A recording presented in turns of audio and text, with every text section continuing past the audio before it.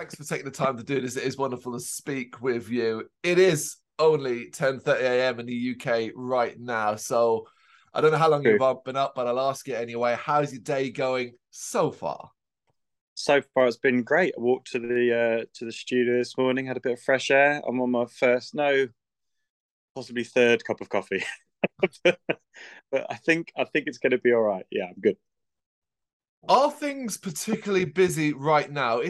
We are at the home stretch. We are a mere few days away from the release of the phenomenal brand new album, Tempest Veritas. Where is your head at with it right now?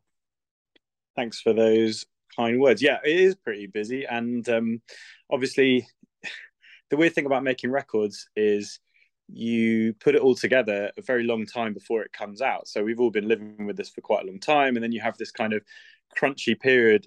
It always seems to come down to the last couple of days just before, when you suddenly realize how much there is to do and how much you've got to tell the whole world about it. It's no good to just make it.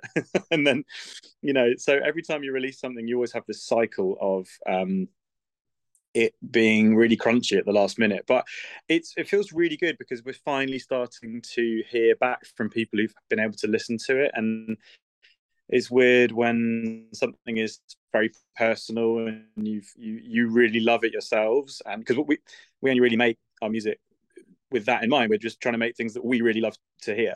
And then it's really gratifying to hear other people's opinions back, and it's been really positive so far. We've had a few reviews come back; they've been really positive, and people like yourselves have been getting in touch. So that feels really, really good. It's just validation, isn't it? Everyone needs a little bit of validation. Of course, of course. It's such a, as you say, it's almost part and parcel of the cycle. You have to follow this process now, and now the process, as you say, seems to be getting longer and more extended in regards to promotion and building and waiting and releasing singles and getting feedback until you get to that full release. So has this week been particularly busy in regards to pushing and promoting and just doing stuff like this, I guess, talking to me. Yeah, absolutely. And it was last week as well, actually. I mean, it was weird because when Semaphore came out, it was slated for release before the kind of pandemic. So it was due to come out in June 2020, and we decided to push ahead with that rather than waiting till afterwards, which would have been a really bad idea because it definitely would have been a lot longer. But it was weird because every single bit of press was done kind of remotely, and it was all very intangible.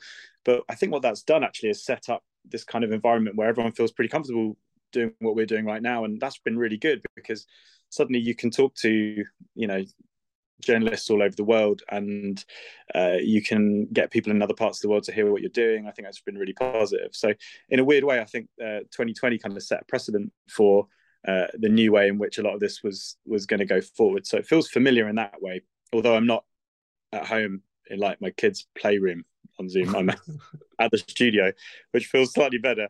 But yeah, I don't know. I don't mind it. I mean, when you make something, when you're involved in a creative, artistic endeavor like this, you have to kind of love it, and you have to love talking about it, and it has to be a passion for you. Otherwise, you really wouldn't do it because it takes an immense amount of effort. So I always find it really rewarding to talk to people about what we've done because it's not in an arrogant way or a sort of self-obsessed way, but just because I'm really excited by it and I'm really interested in it because it's our music that we love to make. So I don't mind talking about it at all. Well, it's good to hear that because ultimately, when you are this close to release, the excitement, there's an argument it could dissipate to a certain degree. You have, as you Yeah. said, lived with this record for a long time. So you Yeah. may have already moved on musically. You may just want to get to that stage where you want to get it out. Did you have that over the last couple of months? And has it kind of turned into a refreshed excitement as we do get to the last few days? Yeah, it's weird. I've definitely, because once you've finished something like this and it's all mastered and you've kind of, especially because the three of us in the band are all producers and we self-produce, we self-record.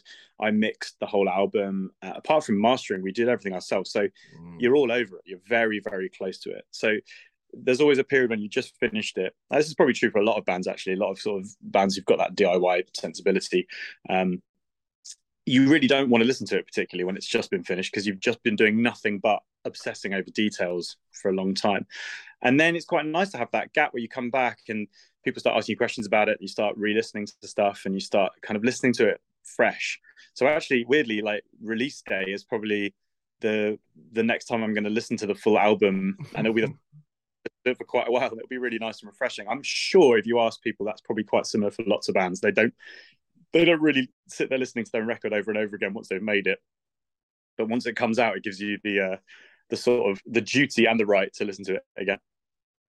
No, I get it. And you already kind of mentioned reviews coming in and getting positive feedback in that. But another aspect of, I think some of really good feedback is that in the build-up when you're releasing singles, and you're getting the response from listeners, whether in the comment section on social media, YouTube, etc. The positive response surrounding the single so far, has that helped ease your mind in regarding how you feel the full thing will likely be received?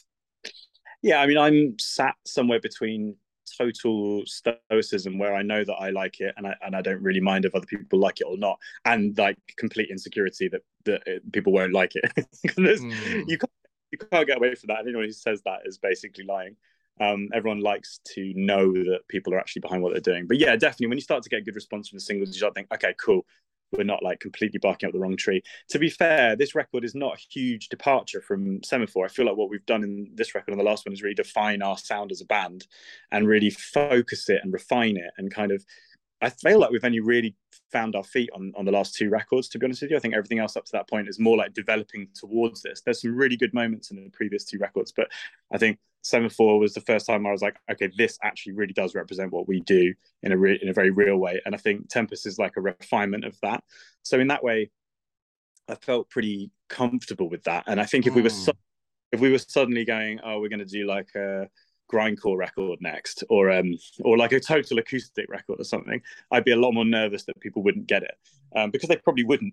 But I think with this, anyone that's liked bits of what we've done before is definitely going to find something to like in this record. I'm sure of it. And because I just feel like it's us even more so pushing into what it is we really want to do, and that basically is keeping things really punchy and really exciting and kind of condensed and kind of compressed, but still really progressive and intricate and technical within that. So it's almost like the song structures are as lean and mean as they can be, whilst keeping things moving forward, and it's not sort of just a boring systematic structure way of doing things.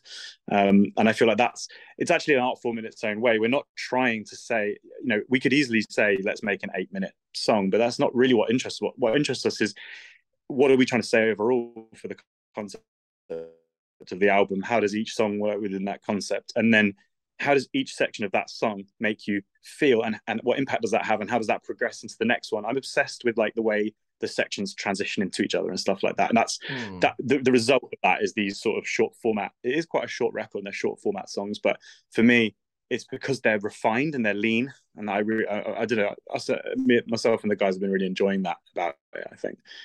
So yeah, I'm pretty confident that it just represents a more refined version of what we do.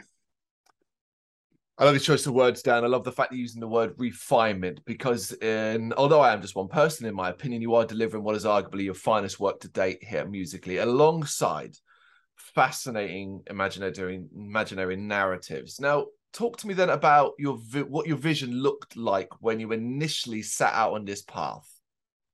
Well, it didn't come concept first. Our stuff is always music first, so non-lyrical music first. So it'll be like a little moment, like I think even way back when we were releasing Semaphore, I wrote a little riff that became Deny the Sun. So it's been a long time coming. I'm a little bit worried actually, because we probably need to get a motor on with writing new riffs now for the next record, because I'm just aware that we haven't done that. But what I mean is that there's like a little germ of an idea, and then together, very, very, very collaboratively, the three of us will flesh out that riff, program drums to it, put bass parts in it, just keeping it instrumental. And then once we're happy with that sort of structure, and it will be like a finished song structure essentially, because we'll be keeping this in mind as we go. We're not just writing like a riff and then moving on to the next riff. We're thinking about it as sections. So we're writing a verse section, but we're not concerned about what the melody will be. Then we'll sit down and come up with melodic ideas. And only then, pretty much I can't quite remember. We probably came up with the concept partway through this process, but it's only then that we start thinking about lyric. So, and we do that again, all three of us together. It's a completely co-written thing. So the concept came about when we had quite a lot of music ready, but we hadn't really delved into any lyrical stuff yet. And we were trying to think of a way that, because what we did on Semaphore with the sci-fi theme was take away the sort of personal side of songwriting and just turn it into a storytelling exercise. But that gives you a way of talking about things you could never experience, and therefore gives you, in the same way that movies and games do, gives you the ability to talk about all sorts of different things. And of course, that's going to be through your own set of experiences and the kind of lens you see the world through, which I personally think is really freeing, and it stops you from coming up against the thing of, well, if I haven't experienced it, it's not a real song. But I've said this before, but Tolkien didn't go to Mordor. He just made it up, and it's a really interesting story. And couched within that narrative are all of his viewpoints and his amazing kind of landscapes that he saw in the world. So, and that's the same thing. That's the same thing we're trying to do. So the concept probably came about like halfway through, and just from us talking, we were like, "What's a really cool thing?" We thought, well, we've done sci-fi, so let's do hi-fi. Let's do historical. Let's go backwards instead of forwards. And we had a lot of fun researching all the different ideas. It would be just like someone would say, what about like a Holy Grail thing? And then we're like, okay, wicked, let's search about that. And then that turned into the song Weakness, for example. So yeah, it was a really fun way of doing it. Considering the wealth of inspiration you could draw from, did you find yourself struggling to narrow down your potential ideas? I think we were probably just inspired by things randomly, and then it wasn't sort of, I don't think very often that we sat there going, let's pick a moment in history. There's a little bit of that, but it was more like, I don't know, I've been watching both like Vikings and Last Kingdom, for example, really, really cool shows. The Bernard Cornwell books are amazing. So that made me think, okay, well, that would be a really cool thing, but not like the kind of raiding, sword fighting, swashbuckling bit. More what happens after that person then settles down and becomes like a farmer in a new land. It's like, what happens to their state of mind, and how do they bring their culture, and how is the new culture they find themselves in going to affect their state of mind? And that became the Raven. So it was more like an inspiration, or Last Ronin, which was inspired by Vagabond, which is a manga, and it's about a Japanese swordsman, Maemoto Musashi, who was like the most renowned swordsman. He'd won every single duel he'd been in, and he kind of ended up as an old man with nothing to prove, no one to beat, nothing to do. And then it's how do you reconcile that with this life of pushing yourself and being ambitious and trying to beat everybody, and then suddenly you end up on top of the pile. And he kind of put all of his life experience into his writings, and then kind of passed them on to one of his apprentices and popped his clogs. So and that became Last Ronin. So it's less to do with just sitting there thinking what can we talk about, and more just when something pops up, just thinking that might be a good thing to explore, and then you can do some research on it and try and figure out how much you're just making history up and how much it's actually based in reality. Of all those narratives you did explore, was there any that you particularly found the most interesting or exciting to tell? Perhaps that you weren't initially maybe as familiar with compared to others?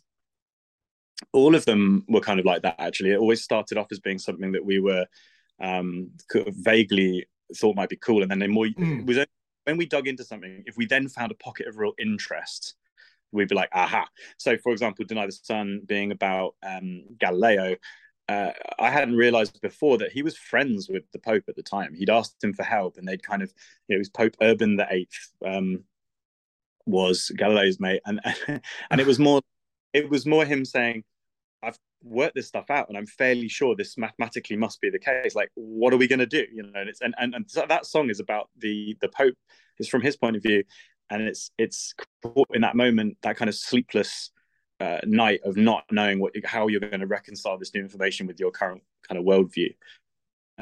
So that was the thing where you always have these like mythological kind of stories in your head, like, oh yeah, well, no one believed Galileo, but it isn't quite that simple. It was more like the actual entire way the state was run and organized had a system, and this information upset that system, and it was a huge problem for all these people on a political level. Not It wasn't just a question of people didn't believe him. They wanted to believe that he'd done his sums right. They couldn't reconcile the two things and not completely destroy their whole society. So I find that kind of stuff very interesting, and the kind of hidden sort of bits of, I guess sometimes you're dealing with stuff where it isn't really recorded, so there's a lot more guesswork there. Like, I don't think anybody really knows about some of these things, but stuff where it's quite well recorded and quite well researched was really interesting to find out those little bits of information.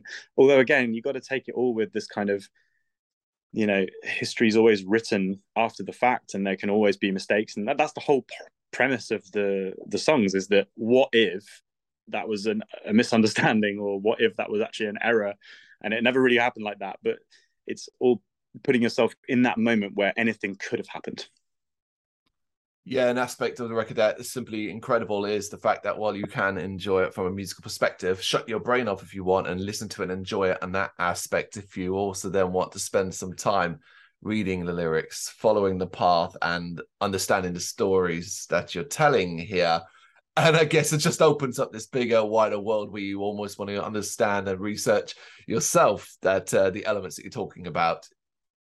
So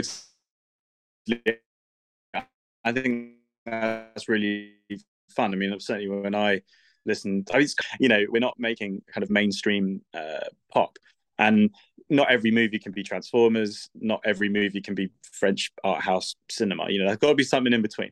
And I really like the fact that heavy music allows this kind of experimentation, and that's another reason to take it away from the personal, so you can make it about these slightly bigger issues that are more interesting. In the same way that, like, every zombie film ever is not really about the zombies. It's always about the people and their relationships, and that's far more interesting and real. And what they're actually doing is shining a light on human relationships by framing it in this like god awful post-apocalyptic nightmare. But that's fascinating. That's heavy music in a nutshell, isn't it? It's the horror genre in a lot of ways. So certainly for like death metal, where it's just investigating all these little interesting pockets of what it means to be human. And it's big stuff. That's what's most interesting to me. It's an incredible analogy. Immediately my mind went, yeah, 100% right. What is, using the zombie one, what is the most famous zombie movie of all, Night of the Living Dead? And what is that really about? About the people inside the farmhouse, less about the zombies at the door. Yeah, or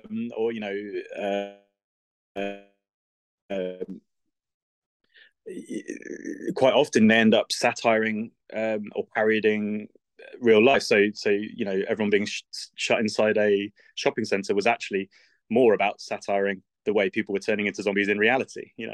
Which is the genius of those filmmakers, Romero, and his kind of cohort. But that's, for me, that's always been the point, and that's why I never really found that much excitement about previously in the band. Certainly in the early years, I might like write a full song and just bring that into the guys. We might jam it musically, but in terms of the melody and the lyric, that might be much more personal to me, and that is fulfilling to an extent. But essentially, I got quite bored of it just being like a diary entry, and I think I've always wanted to push.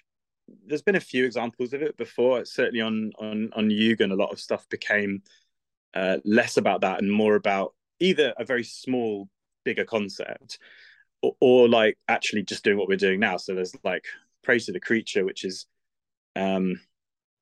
that's inspired by Nausicaa, the Ghibli movie. That's what that's about.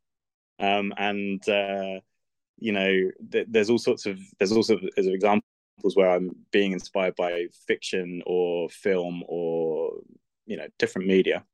And this is just the same thing, but except when you give it an overall concept, you can be much more focused. And again, you come back to that same thing where you're refining that process. It's not just random. But yeah, I got bored of it all being about how I emotionally connected to things on a personal level. And I kind of felt much more comfortable kind of like just using a concept to investigate bigger ideas.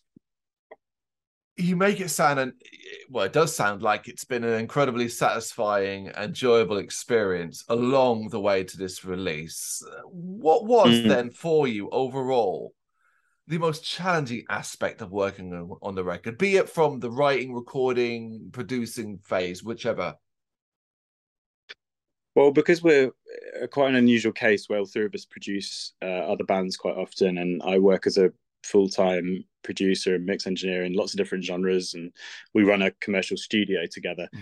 Mm. We're all pretty used to divorcing the technical process from the kind of emotional side of it, which is really important because as an artist, you're absolutely trying to put uh, all of your emotion into what you're doing, but it's still technical tools that allow you to do that well, and making ruthless decisions about, like, you know what, we don't need to play that verse riff twice or whatever it is actually really useful and really valuable. So we've refined that process as well. And I think we've all been in those, I think everyone who's been in a band has been in some sort of situation before where they've said, oh well, we've got to play Steve's riff twice because he wrote that, and then, you know, this other guy's got a riff, we better do that, and the bass player's got it becomes this weird like committee thing. But if you throw all of that in the bin and just say what matters is whoever has an idea, we all try and support that, and then we serve the song that exists regardless of who came up with what.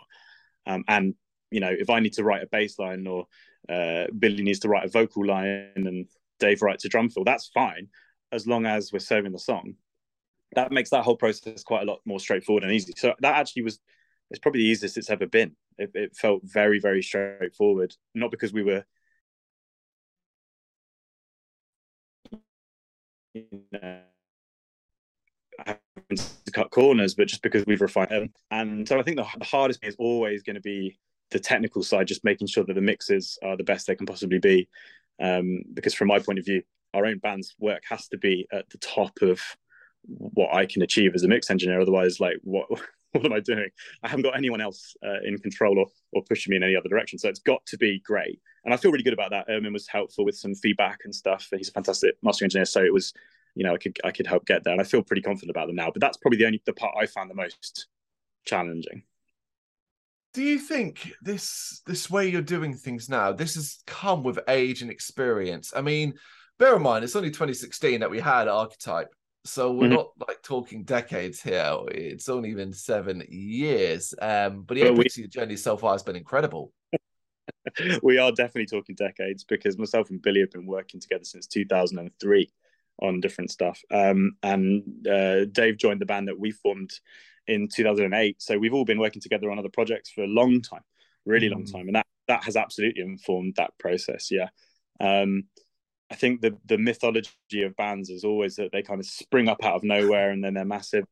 It's always like a decade in the making. And then, you know, like you look at something like Sleep Token, which is an absolute meteoric rise, but not really, because those certainly Vessel, the main guy, he's been doing music his whole life, and it's all come to that point. And sure, it's all come together really beautifully in the last few years for them. But if somebody is really good at something, they probably spent a really long time getting good at it. That's the thing, and the rest of it is just this sort of like, you know, grass is greener, streets are paved with gold mythology stuff. But in real life, it takes a long time and it's really hard work. And the only thing that connects every successful artist is the fact that at no point did any of them just quit, because most people quit. That's what really happens. And so, yeah, the more experience, the more age you have, the better in that respect, for sure. Yeah, I completely understand what you're saying. It is funny, as you say. I don't think I've spoken to anybody that literally has just popped up today and gone, "Yep, today I'm going to make music," and it's worked out brilliantly. Everybody's noticed the record's out and it's off and rolling. Sometimes it happens, right? And it happens in a sort of there's just a moment, and like someone who's maybe like 17 just gets swept up in a big moment. But very rarely does that have a happy ending, because normally they lack the personal development to actually control that situation. They're either getting completely exploited by somebody who has got all the experience to know what they're doing, or it just explodes. I kind of, I don't even really particularly trust it when it does go quickly for people. I think that's always a sign that there's something going wrong. But yeah, you never know. Was there anything particularly different about this entire experience, the work on Tempest Veritas, that you simply loved? It was different for you personally, and would it be something that you tried to make as part of your process going forward? I think we've definitely established the way we work best now, which is however idea is formed, and sometimes that could be jamming together as well, which is definitely a possibility that does happen. We then revert to taking it into one room together and working on it in a kind of a very collaborative way. I can't see that ever changing. The I don't know. I mean, I don't really feel like there wasn't a sea change in this. There was loads of technical stuff that made life easier, but in terms of actual creative process, like Hmm. methodology, I can't see there wasn't anything on this that was vastly different from Semaphore. It's just a more refined version of that same process. So I feel like we've actually now arrived at something that's probably repeatable. One thing I think we might have to do though is give ourselves some kind of interesting creative push. Kind of going back to what I was saying earlier, where I'm not saying we're just going to decide randomly that our next record is like a grindcore record, but I think it could be quite cool to say, let's experiment with some longer form music. Let's experiment with some stuff that is more ambient and doesn't rely so heavily on a pop structure, for example, and see where that takes us. Maybe we want to slow things down. Maybe it should be sludgy, sort of doomy, some bits like that. I don't know. Whatever we're inspired to do, it could be interesting to see, because I think there is a certain number of times that you can have an approach, and without sort of changing that deliberately, you will repeat yourself. That's just inevitability. So we will need to find a way of keeping that fresh. But because what we do comes from a place of kind of fairly genuine passion and inspiration anyway, I don't think that's a huge issue. There's definitely a few times you should see the riff graveyard that we have. Like, we have plenty of things where we said, that's not the one, that's too, you know similar to something else, or it's just I think everyone who's got a workflow that is working for them will end up with that process for sure, resulting in some unused stuff. I think you're absolutely right. And it's going to be incredibly exciting to see what comes from you next. But right now, the focus is all on Tempest Veritas. It is out in a few days' time. But the record is one thing. Playing these songs on a stage is another. You have Loom Festival the day after the release. Will you be debuting some of the new album there? Yeah, we absolutely will. Not like loads of it, but a couple of tracks for sure. And that is going to be the first time that that's possible to see. I can't guarantee how effortlessly we'll be able to pull it off, but we'll see. It's suddenly seeming like a very long time since our last show back in like October time. We are also going to be supporting a band called Empire, funnily enough, the week after. And then we are on a headline tour at the back of June. So that's going to be really exciting. And that's where I really want to see people, enjoying the new material. That could be great. I think asking everybody to absorb the whole album in one day and then sing it back to us on the Saturday might be a bit of a tall order, but in June, hopefully people have had a chance to have their favourites, and we'd love to hear from people about what they'd like to see in the set as well, with the caveat that some of it is just devastatingly hard to play. So I'd please pick the easy songs. Oh, That would be so great. do you have a rough idea of kind of what songs you do want to play on the stage? I'd love to play all of them. I mean, obviously all the singles are going to find their way into the set. I'm sure we've definitely got Deny the Sun and The Raven, and Glory and Scarlet will be in there for sure. I'm really interested to see how people resonate with Scarlet Haze, because for me that's like the big anthem of the album, and it potentially is a bit of a risk dropping that as the focus track for the day of release. It's not a big riffy kind of metally song. It's way Hmm. more in the kind of arena sing along kind of vibe, if you like. If you want to give it like a label, it's more like Winter Keeps Us Warm from Semaphore. But we get a great response for that live. People love singing it back to us. So I feel like if it's like that, that's going to be great. I just don't know how people are going to respond. Sometimes I guess you get different types of fans, but a lot of people are there for the big riffy moments, and there's plenty of that on the record. But Scarlet Haze is definitely like a sing along. The difference is, I think, when we're doing something with a chorus like that, we are very deliberately crafting it so it's going to stay in your brain and you're going to remember it, and it's a big hook. So I'm really hoping that it's going to just be an earworm for people and they'll love it. But yeah, it's hard because now with 4 records there's quite a lot to choose from for an hour long set. So it's definitely not going to be every single song. There's still plenty of songs from Semaphore we've never played live. There's probably a fair few that we just have never played full stop. So it's the way they're made means that they very rarely get jammed out. Yep. Well, that's for the anniversary shows many decades down the line when you're 20 years doing a celebratory 20-year show. We'll be far too old by then. There's no way we'll be making Lars Ulrich look like a spring chicken. But yeah. Yeah, you're right. That is a thing, isn't it? We'll be like 20 years of Semaphore. Let's hope that it's got that kind of legacy. Absolutely. I mean, I can't. You've already mentioned the end of June, beginning of July. I can't wait. You're in my neck of the woods as well. So if you are from London, people, 229 is where you guys are going to be playing. Is the goal then for the rest of the year just to try and stay as busy as possible right now? Do you have many plans in the works that you can talk about, or is it just wait and see right now?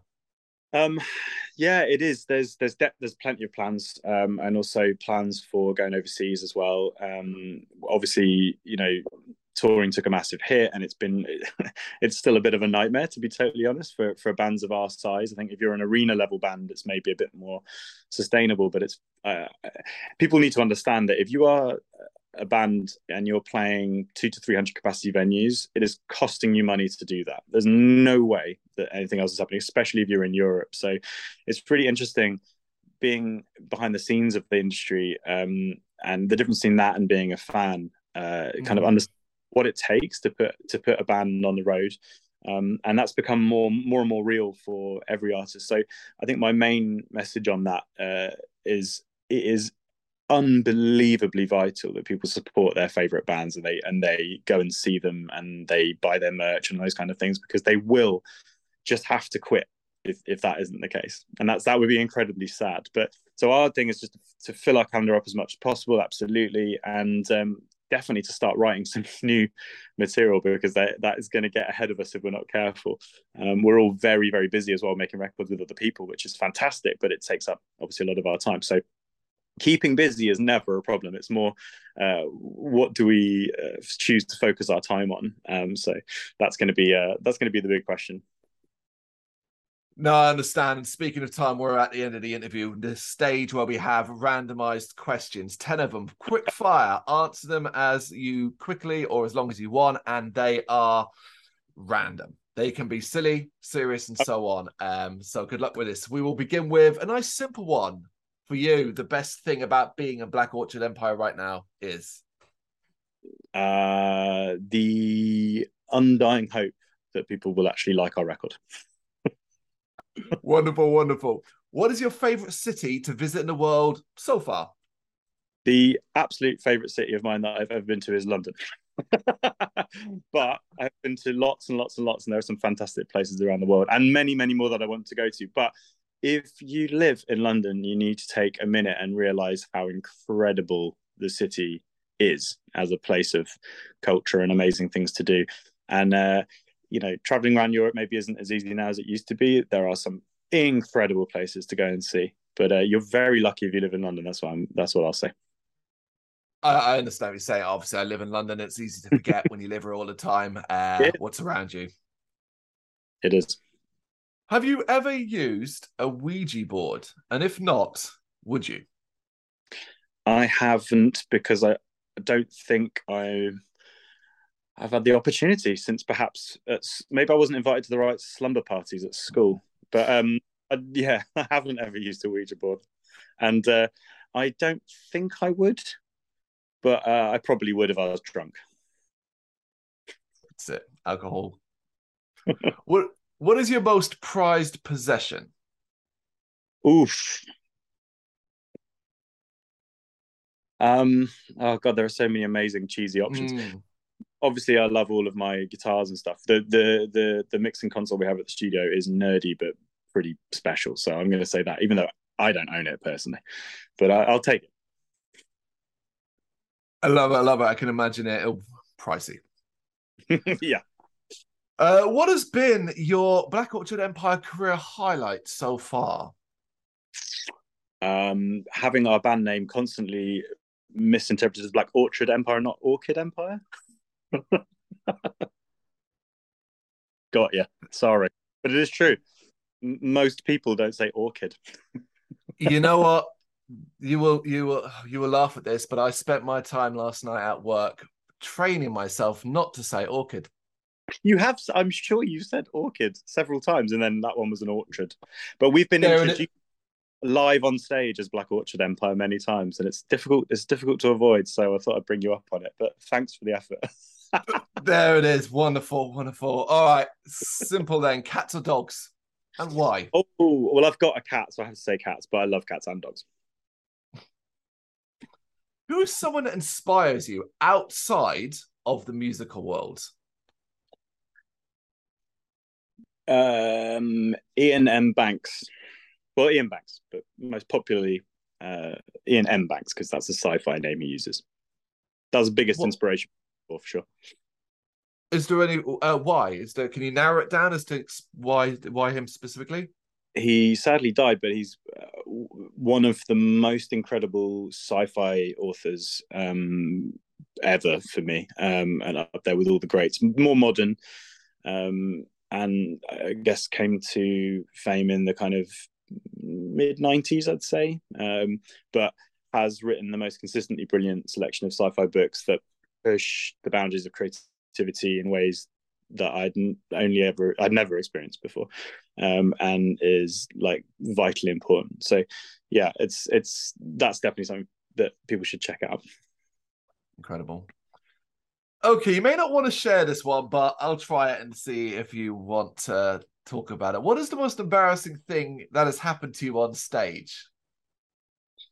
I mean, so many things have happened to me on the stage that are embarrassing. It's hard to narrow down, but one particularly good one was when we were supporting Heavy in the parish in Huddersfield in 2016, I think it was. And I went to dive into the crowd, but the thing I stood on, which was a monitor speaker, was on a beer crate. So it just rolled over. So I went up in the air with my feet facing the sea and landed on my ribs on the monitor speaker. And then had to do the rest of the like 14-date tour, which we were self-driving with like really badly bruised ribs. And into the bargain, it did not look cool. It was a very it wasn't like, oh, what a hero. It was just sad. And no one should have seen that. Oh, I mean, I'm glad you're able to carry on because, as you said, that could have been I so didn't much worse. I didn't drop a note, but I did very badly hurt myself. What a pro! What a pro! All right, penultimate one. What is something that never fails to make you smile? Oh, our front of house tech, Martin Hall, because he has a 1 pun per day limit that he almost always exceeds. he's, he's in a pun deficit. Incredible. And the last one, we started with the best things. Let's do the last. What's the worst thing about being in Black Orchid Empire right now? If there is anything that you would consider bad. You smashed the pronunciation. There is nothing bad about it except for the sort of horrifying fact that we have to learn how to play some songs that were written, in sections in the studio. We have to somehow play all of them note perfect. So that's going to be really, really difficult, especially as a 3-piece. So wish us luck on that one. Good luck. But I also have complete faith in you because Tempest Veritas is an incredible album. It is the strongest work you have put out to date. And I think it's going to be phenomenally, I hope it is going to be phenomenally successful for you. 14th of April via Season of Mist. Paul, I really appreciate your time. Thank you so much for taking the time to do this. Thanks very much for having me, mate. It's been an absolute pleasure. Thank you very much for watching. If you liked what you saw, please help us out by giving us a thumbs up and hitting that subscribe button. If you really liked what you saw, consider donating to keep the website and channel running by buying us a coffee via our coffee page or picking up some merch from our Big Cartel store. You can check us out on gbhbl.com as well as via our social media, Facebook, Instagram, and Twitter, as well as listen to our interviews via SoundCloud, Apple Music, and Spotify. Just search for GBHBL. Games, horror, and heavy metal. What else is life for?